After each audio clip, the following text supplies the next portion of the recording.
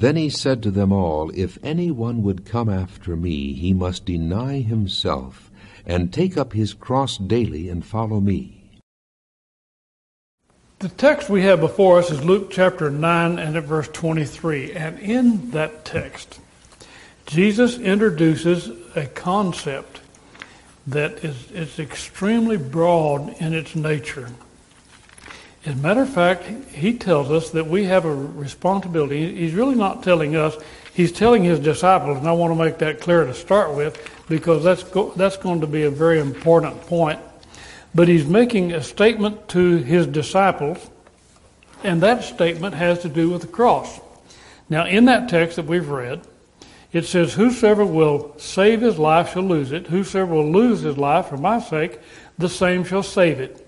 For what is a man advantaged if he shall gain the whole world and lose himself or be cast out? Now, Jesus is referring to the cross. And there are three things involved in this particular text. He said that the disciples should deny themselves, take up their cross, and follow him. And he said, actually, take up your cross daily and follow him. Now, this is one of the only two circumstances under which Jesus made this statement, to take up your cross and follow me. Now, I said that was given that the requirement was given to the disciples initially, because we'll study what that had, what reference that had. But basically, he tells them under two different circumstances to take up their cross. The first is in a familial circumstance. In other words, he'll tell them to take up their cross and follow him, and it will be in a situation where the family is involved. The second will be, and of course the family is the first unit of society, and then the community, which would be probably the local, state, and federal government sort of a community. The second is the community context. So he's going to say, in the family context, take up your cross and follow me. And then in the community context, he's going to say, take up your cross and follow me. And he's going to tell the disciples this. Now, what we're saying is, what I'm saying basically is, that when he tells the disciples to do that, he is, as we said before, by extension, he's telling me the same thing. Because in Matthew chapter 28, verse 18, he said, All authority is given unto me, heaven and earth, go ye therefore and teach all nations, teaching them to observe all things whatsoever I have commanded you. So now, he commanded these men to take up your cross and follow me. Deny yourself, do it daily, follow me. So basically, he's telling me to do the same thing. Now, before we can examine these two circumstances, the familial circumstance and the community circumstance, we have to understand what these men understood. Now, our context with the cross of Jesus Christ is different than theirs. They had a different concept of it. Generally, if we talk about bearing your cross, we're talking about what most people consider to be some sort of a burden. So let's just set forth a hypothetical. Let's assume that two parents, mother and father, good parents, have three children. The oldest is a daughter. The oldest girl is 15 years old. The parents die in an automobile accident. And it falls upon the daughter's shoulders to raise the other children, the siblings. And so she takes that responsibility and she raises the children. And somebody will remark that that's her cross to bear. So they're talking about a burden. So sometimes, and I think generally, when we talk about your cross to bear, we're talking about a burden. That you're having to carry some kind of inordinate load that was either placed upon you by circumstances or by choice. For instance, because a person is a Christian, or because a person feels obligated under moral circumstances to take care of the needs of someone else, let's say, somebody's liable to say, well, that's their cross to bear during life. Taking care of an invalid child, taking care of an aged parent, taking care of some onus in the community where nobody else will step up and do the job. Someone says, well, that's just their cross to bear. So we actually have taken this idea of bearing a cross to mean a burden. There's some kind of a burden on somebody's shoulders. But that really was not what these men understood that to mean. Well, if we find out what they understood it to mean, then we can understand what it means for us. It was totally different from them. In the terms of the love of God, we usually think of the cross as an expression of God's love. And so people will make figures of the cross, and it's two parts. It's a cross beam and an upright. And they'll use that as a symbol of God's love. And they'll reduce it sometimes to a totem or a small bracelet fixture or something to be worn on a chain around the neck, and it'll look like it'll be the form of a cross. Well, let's keep that in mind before we get too much further. But let's think about this. That's usually how we envision the cross, like that. And usually we think about it when we see that cross, and when we see a figure on the cross, which makes it a crucifix. When we see the figure on the cross, either a big one or a small one, we think about the love of God. My friend, people did not think of the cross that way. We're talking about before Jesus died on the cross. So what we're thinking about in terms of the cross would not be what they were thinking about in terms of the cross. Now, the cross and crucifixion was a form of death penalty and warning that was practiced as early as the time of Darius of Persia. The Romans perfected the cross. Actually, the cross was a death sentence. A death sentence. Nobody came off the cross alive. It was like the guillotine. It was like the electric chair. It was like lethal poison. The cross represented death and a reminder that you better not do what it took for that person to get on that cross. So, the method involved a permanent stake, an upright, and a crossbar. The person to be crucified was required to carry the crossbar. His arms were tied to the crossbar. He didn't carry the whole cross. He carried the crossbar. So that's what they would understand. And he carried that after penalty had been imposed upon him or her. They carried the crossbar through a public area, either in the community, small community, or the village, wherever it might have been, to demonstrate the fact that they were guilty of a certain crime and they were going to be put to death. So they carried that bar with them, and the announcement was made generally by the individual, by the criminal themselves, announcing what they'd done. If they didn't, then the person who was moving them along, for instance, the Roman guard, would tell the community, here's what they did in order to deserve this punishment. Here's why we're taking them to the cross. The crossbar was made so that the arms could be attached to it. Then the upright stake was placed, and then the individual was lifted up on from that crossbar, full weight on the bar, and placed at a certain position on the stake, and it was secured there. Then there was a peg about down to where a person's crotch would be, that they rested their weight on that. Now, you have to understand that if they didn't have the stake, it took only a matter of 7 to 9 minutes for the person to die. So they had to have the stake that they sat on, because if they didn't, then their body would slump down after a few minutes and they'd suffocate. So the Romans practiced this art, and it was an excruciating type of death, and they wanted the person to suffer.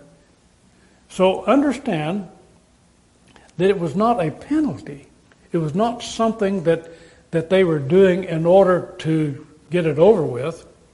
And in our society, if we're going to execute someone for a crime, such as treason, we line them up and shoot them That's humane, we say. We execute them, we electrocute them, we hang them, we send them to the guillotine. The Romans did not want that. They wanted, first of all, they wanted this person to suffer an excruciating, slow death in order to warn anyone else against that crime. So, they stayed on the cross sufficient time, and then actually as they expired on the cross, they generally didn't take them down. They took Jesus down from the cross the first day because the Jews said the next day was a high Sabbath and they didn't want anybody on the tree. And basically their law required them, their custom required them to take a person off a tree or a cross and not let them stay overnight on it. But in order for these people to die, of course, the Romans broke the legs of the two thieves that were executed on both sides of Jesus, and then they put the spear in Jesus' side because they thought he was already dead, which he was, and they penetrated, in all likelihood, penetrated his heart and his lungs. Out came blood and water. After death, they left these individuals on the cross and let the birds and the animals pick away at the flesh. It was a sign or symbol of disobedience against the government or the community. It was a death penalty. So when these people heard the term cross, that's what they thought of. That is a death penalty. A death penalty. Roman law required that only those who were of the lowest character were to be crucified.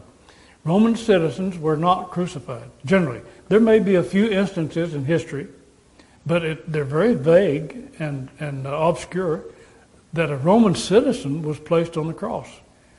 That may bring to mind some of your attention when you think about the Apostle Paul. He wasn't crucified. Paul was a Roman. And the only imprisonment they had at that time was to keep the citizens, Roman citizens, until the time that the sentence was pronounced on them. So, and they had no jail system for that. Their system was put them in jail until we can get a magistrate to pronounce the judgment on them, and then punish them. Now, Roman citizens, the lowest of the Roman citizens, were punished by being sent to a salt mine or to a rock quarry, and they generally didn't last very long at that. All the slaves, anyone who committed any crime, infraction against the Roman government, such as a slave or a non-citizen, was generally put on the cross. They were crucified for crimes such as treason, incest, murder, theft. The Roman government wanted to make it clear that we will not tolerate crime against our government. That was their determination. Crucifixion was well known in the time of Jesus. So when these men heard this business of bear your cross, carry your cross, they knew what that meant. It didn't mean carry a big burden. What it meant was you are sentenced to death. Not sentenced to punishment, not sentenced to penitentiary. You're not going to have a hard road to hoe. You're going to die. You're being committed to death. That's the sentence on you.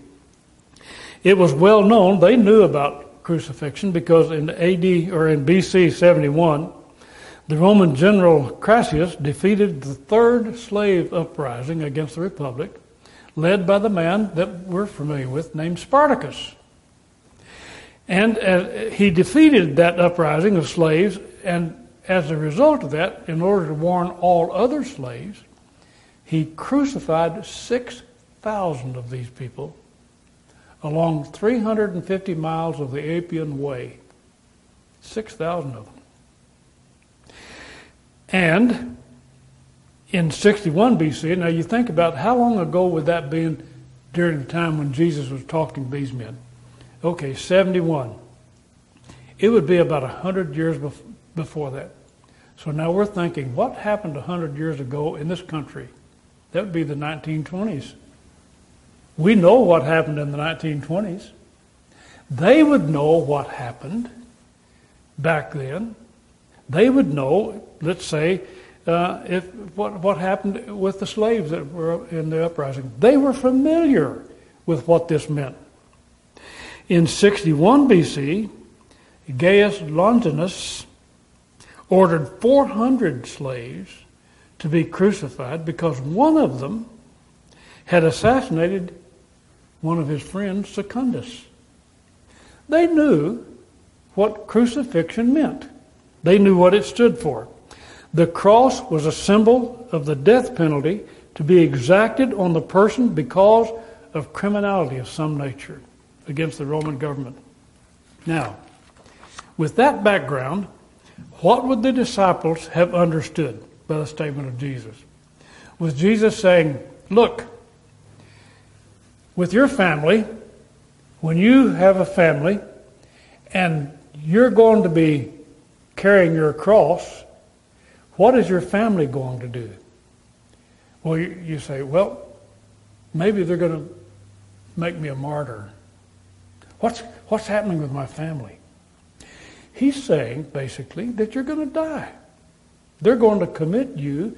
They're going to condemn you to death. That's what he's saying. That's what they would naturally understand that, basically. And the same thing with the community.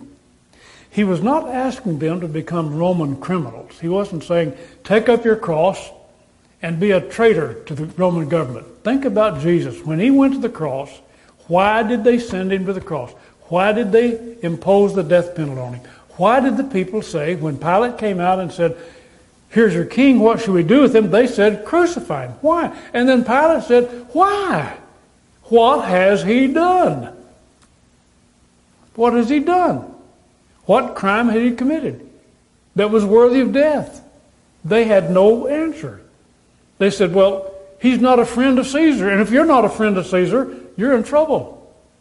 He said he was a king. And so that troubled Pilate. Pilate put Jesus to death, but he wasn't entirely comfortable with it. Jesus was not asking his disciples to step away from their family and become dead to them. He wasn't asking them to do that. Jesus didn't do that. He wasn't asking them to oppose their community. He wasn't asking them to do that. He was saying, bear your cross, carry your cross. Now, Jesus said he went to the cross because when Pilate asked him the question about, are you a king? He said, if my kingdom was of this world, then would my servants fight. What Jesus is saying is that my family and my community have committed me to death. They've condemned me. Basically, that's what he's saying. They have condemned me. In John chapter 15, verse 18 to 19, he says, if the world hates you, he's talking to the disciples, you know that it hated me before it hated you.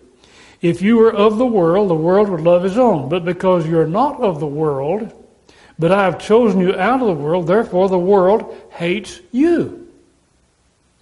Why was Jesus sent to the cross? Because the world could not stand him in their society and said, go away. We want you dead. We want you gone.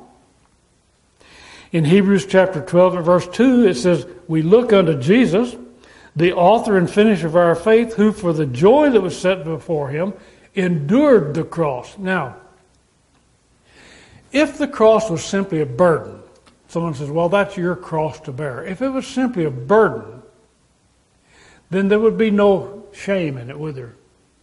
There'd be no shame in it.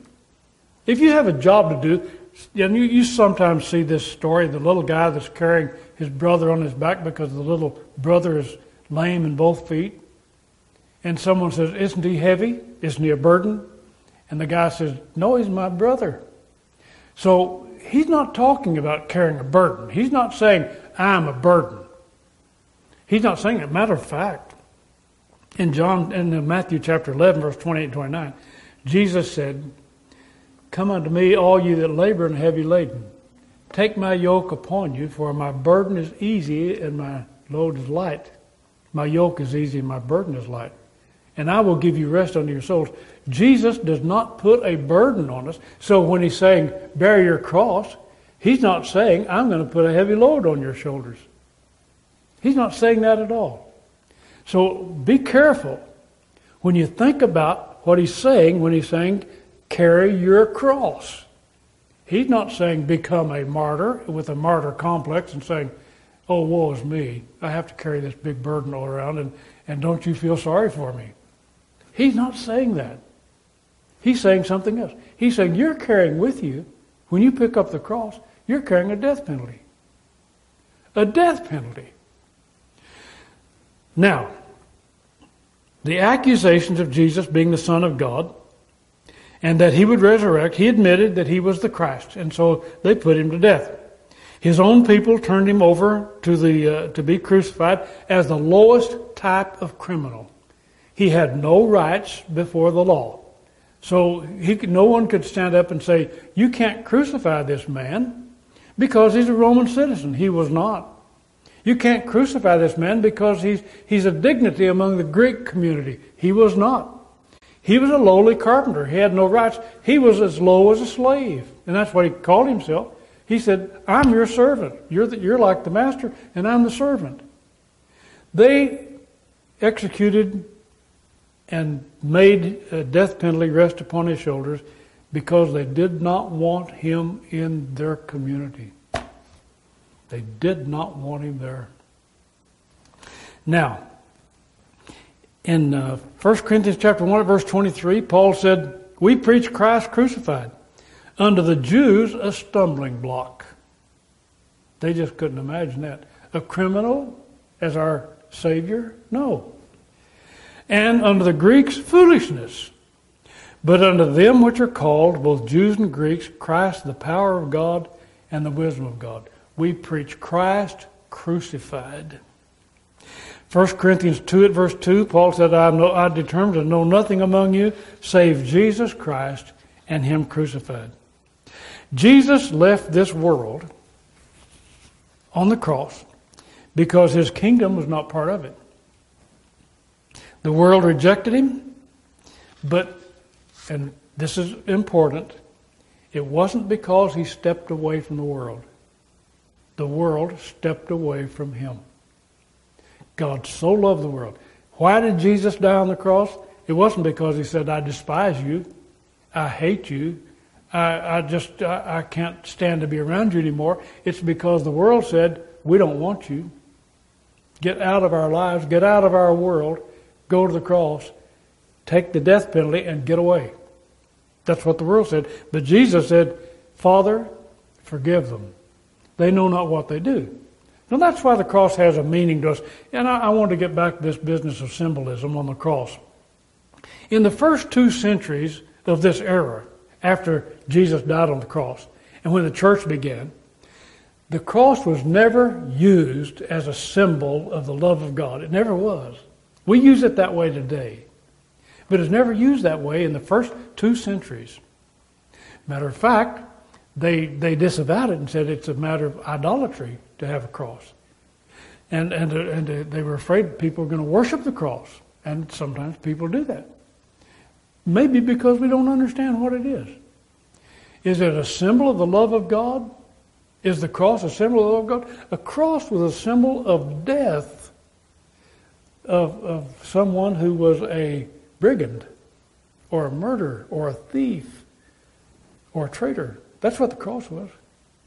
We look at it and say, well, that shows us God's love. Well, it does. But it didn't show them that before the cross. And so when Jesus is telling these disciples, carry your cross, they had no idea that he was going to show his love on the cross of Calvary. They weren't going to see that. And that God was going to show his love there by giving up his son. But in Galatians chapter 5 at verse 24, it says, they that are Christ have crucified the flesh with the affections and the lust. So when you give your allegiance to Jesus Christ, you crucify your affections and lust. In other words, the world, and here it is, the world is going to reject you. The world is going to reject you. You better brace yourself for it, because when you name the name of Jesus Christ and you stand up for him, you're going to fall down in front of everybody else. Galatians 6:14 says, "But God forbid that I should glory save in the cross of our Lord Jesus Christ." So as we look at the cross, as we talked about it before, as we look at the cross, we see the symbolism today, because we're on this side of the cross, we see the symbolism, and we call it the love of Jesus Christ. We call it the love of God. And so we look at it in that sense. They didn't look at it that way. They didn't see that at all. They saw that as something that was inhumane. They saw that as something that was torturous, something that signified the end and not the beginning. So when we look at the cross, of course, we think back on it, but that's not what these fellows were thinking about. When Jesus said, "Take up your cross and follow me," they didn't think of what we're thinking about. They were thinking, there's something bad going to happen. Somebody is going to crucify me. Somebody's going to take my life because of what I'm saying.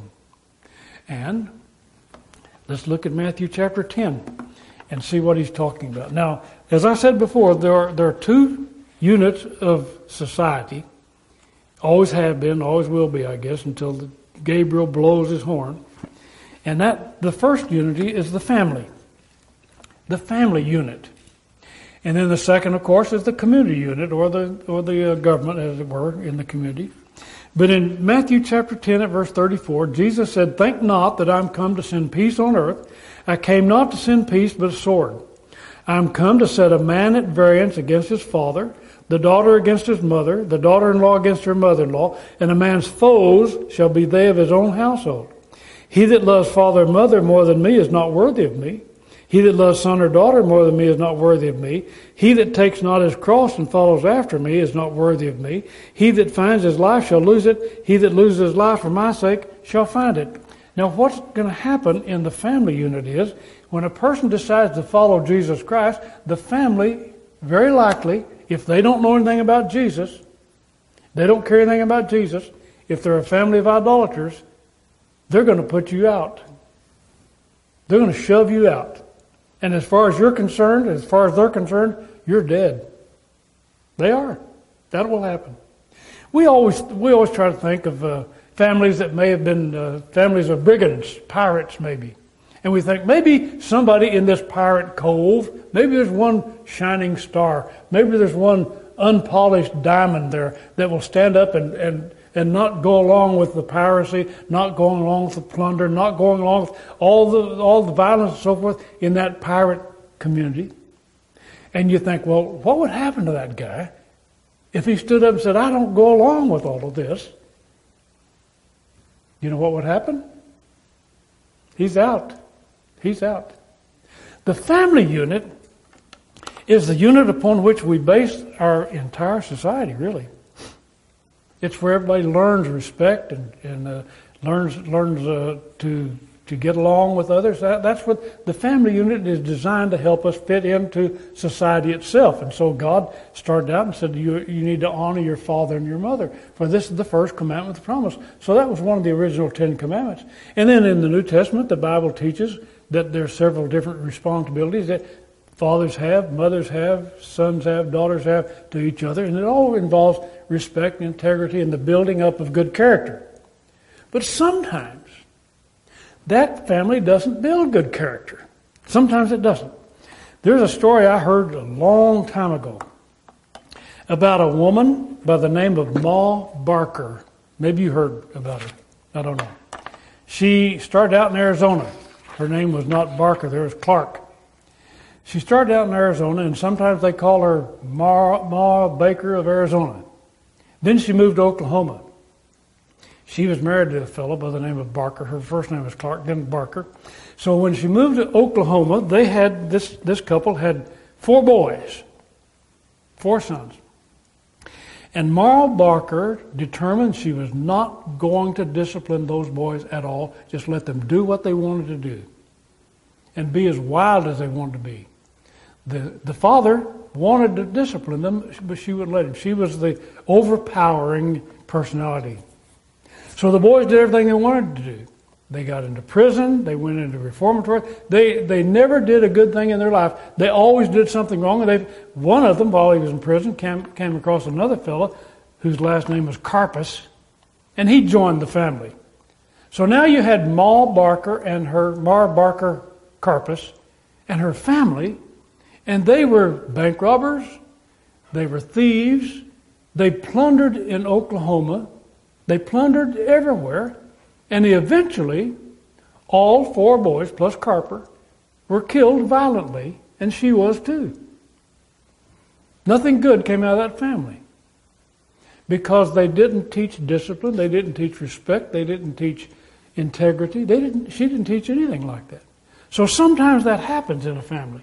And when that happens, for instance, if Jesus isn't present in a family, then the person who stands up and says, well, wait a minute, I want to follow Jesus. Now, understand, when he says, take your cross and follow me, and he's talking about it in the family relationship, he's not talking about you becoming a self-martyr here. He's not saying that you can go into the family and condemn them and judge them and be mean to them and show them what kind of bad people they are. What he's saying is, take your cross and follow me. Now, if the result of that is in the family that they kick you out, which they would do if they don't really appreciate Jesus, and he's not saying get off with some wild-eyed idiot that comes along preaching some kind of contorted doctrine that leads people astray. He's not saying run off with something like that. He's saying follow Jesus. Jesus is not going to hurt you. He's not going to disrupt or corrupt your character. He's going to make sure that everything is right with you. In Luke chapter 12, verse 51 through 53, he says, suppose ye that I've come to give peace on earth? I tell you no, but rather division. For from henceforth there shall be 5 in one house divided, 3 against 2, 2 against 3, father against the daughter against the mother, mother-in-law against her daughter-in-law, and the daughter-in-law against the mother-in-law. But the problem is, what he's saying is, when I come into that family, everybody's not going to accept me. Now, wouldn't it be nice if everybody in the family became Christians and followed Jesus?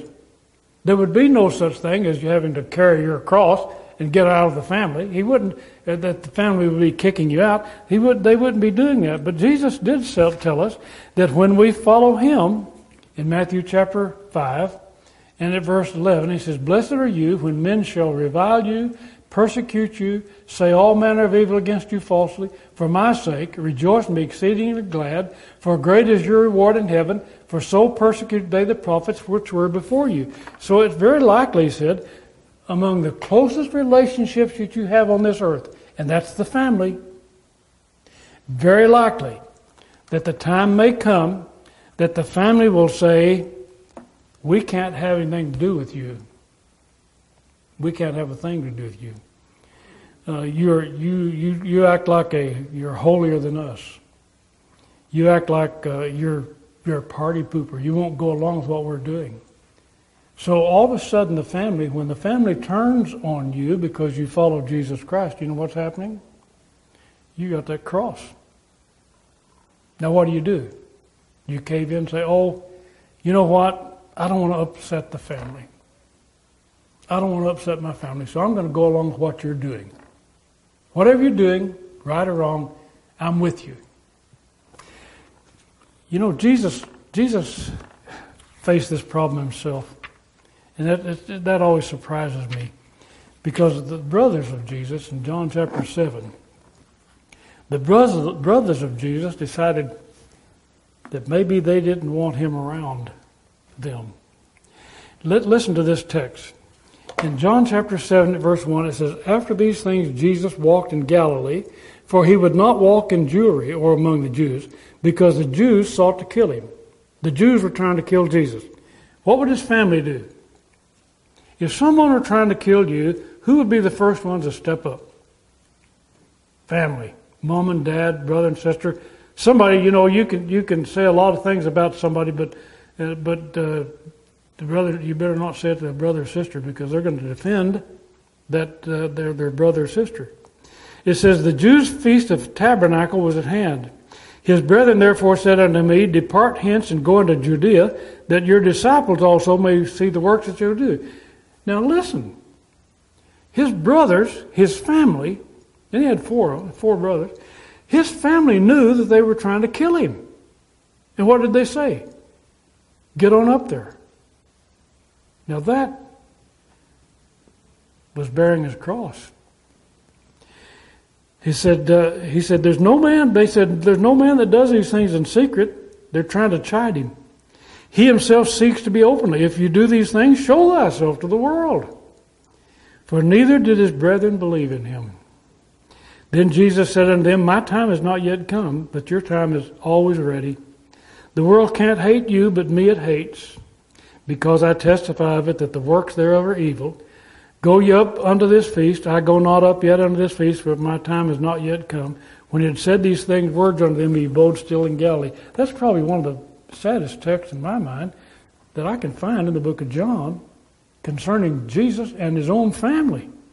These boys were saying, get on up there. They're trying to kill you. Get on up there.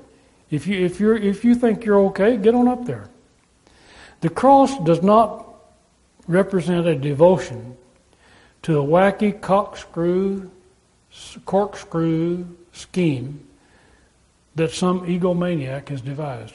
That's not what the cross represents. The cross represents a very rational, a very personal relationship to Jesus Christ, developed by the Scriptures, by the Gospels, that would lead you into paths of righteousness. And if your family does not agree with that, they will put you out. Do not walk away. Jesus didn't walk away from the world. They put him out. Don't say, I can't have anything to do with my family because they are thus and so. That's not what he's saying. He's saying your family is going to put you out. Don't you leave. Don't you go away and say, I don't have anything to do with you. Jesus came to this world. People didn't want anything to do with him, but he came to them anyway. He knew they hated him. He knew they didn't want him, but he came to them, and he stayed with them until they finally kicked him out of this world on the cross. And that's what he's saying to you.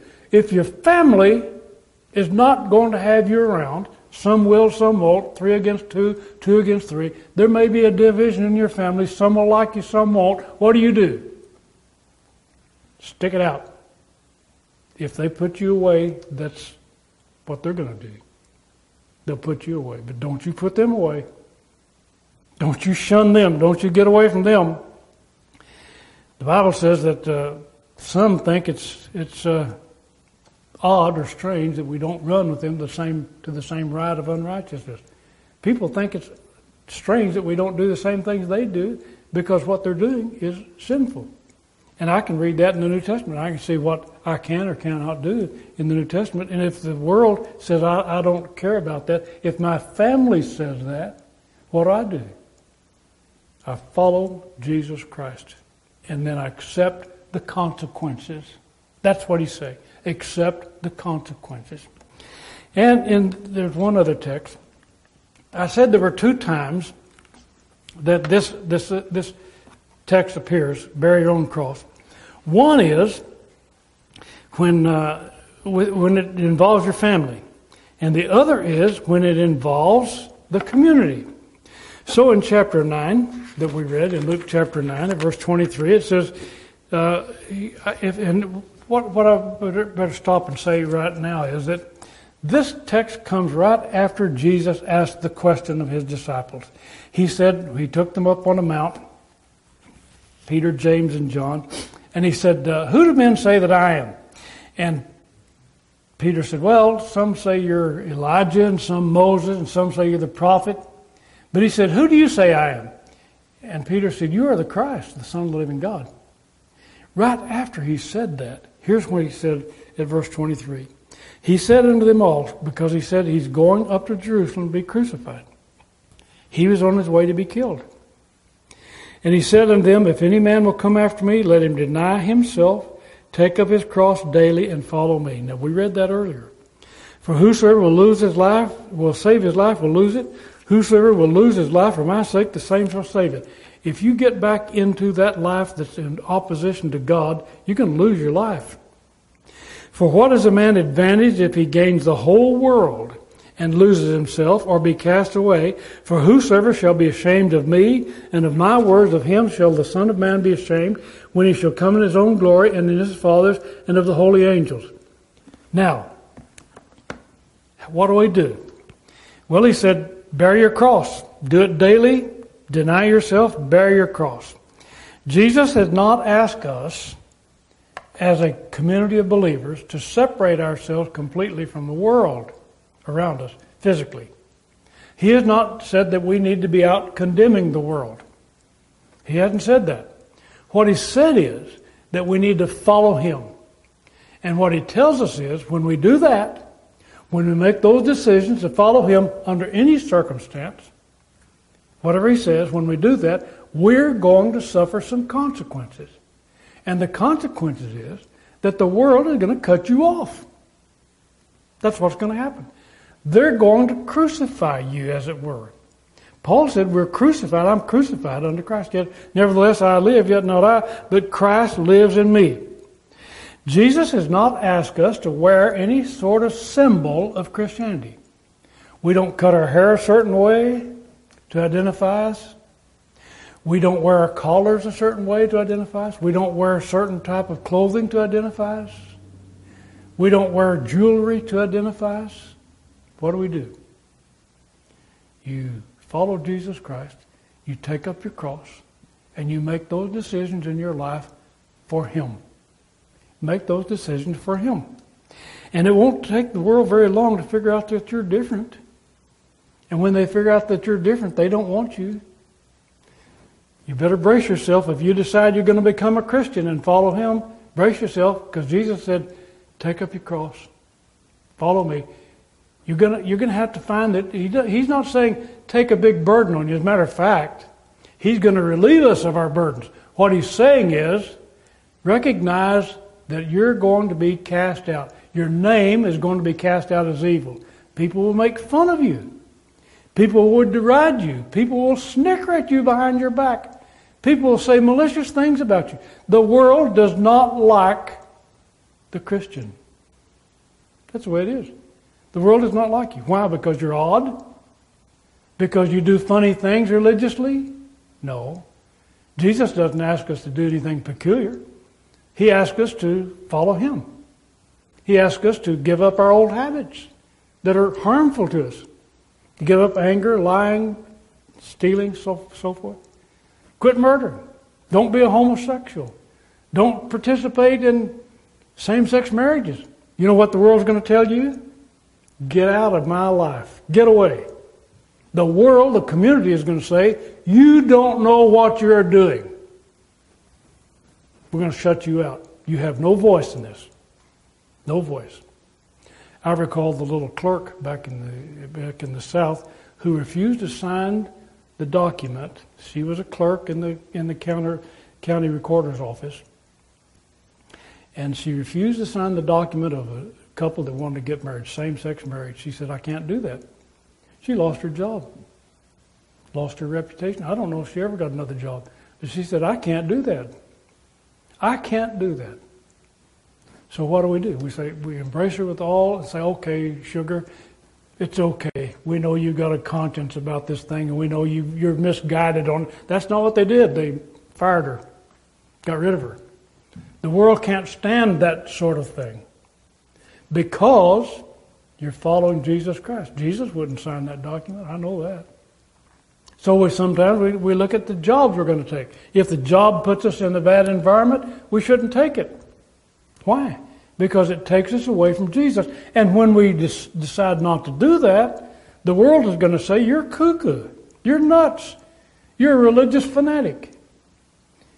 Get out of our lives. They won't want to be around you. They won't invite you to their parties, which might be a benefit to you, which might be a blessing. But they're going to say, no, if you can't do what we're doing, we don't want you around. We don't want you reminding us of what we're doing wrong. We don't want that. So, that's the larger community. And the larger community is, of course, sometimes our government telling us these things. Telling us that we have to do this and we have to do that and we can't do this and can't do that. But When Jesus said, "Follow me, take up your cross," he said, you might suffer for this thing. As a matter of fact, you will. They're going to count you as an outsider. You won't even be in their minds. You're going to die. So what do? If I step away from the allurements of this world, I'm carrying my cross. If I refuse to follow the popular crowd, not knowing where the crowd's going or why it's going there, the crowd's going to say, "Hey, what's wrong with you? Why didn't you come along with us?" Because I didn't agree with you. I want to follow Jesus. If you invited Jesus along, I'd go with you. But if he's not there, I'm not there. Well, then you're not in our world anymore. Get out of our world. If I quit satisfying my selfish desires and my lust, just doing what I want to do, bar hopping, party hardy, doing all those things, riotous living, and the world says, "Hey, why can't you come along with us? What's wrong? Are you better than everybody else?" No, I'm not better than everybody else, but I'm following Jesus. If he's not there, I'm not there. I'm not coming. Sorry. You know what's going to happen? The world's going to say, "You're dead to us. We don't want you around at all." You know what Jesus said? He said, "Pick up your cross and follow me. Pick up your cross and follow me." It's a death sentence, my friend. It's a death sentence. When you follow Jesus Christ, you're going to be considered dead by your family members sometimes, and that's terrible. There's probably no deeper pain than that, or by the society. So you're nothing. You're nothing to us. You're dead. But you know what we say? Pick up your cross. Carry it. Follow Jesus. God help you do that.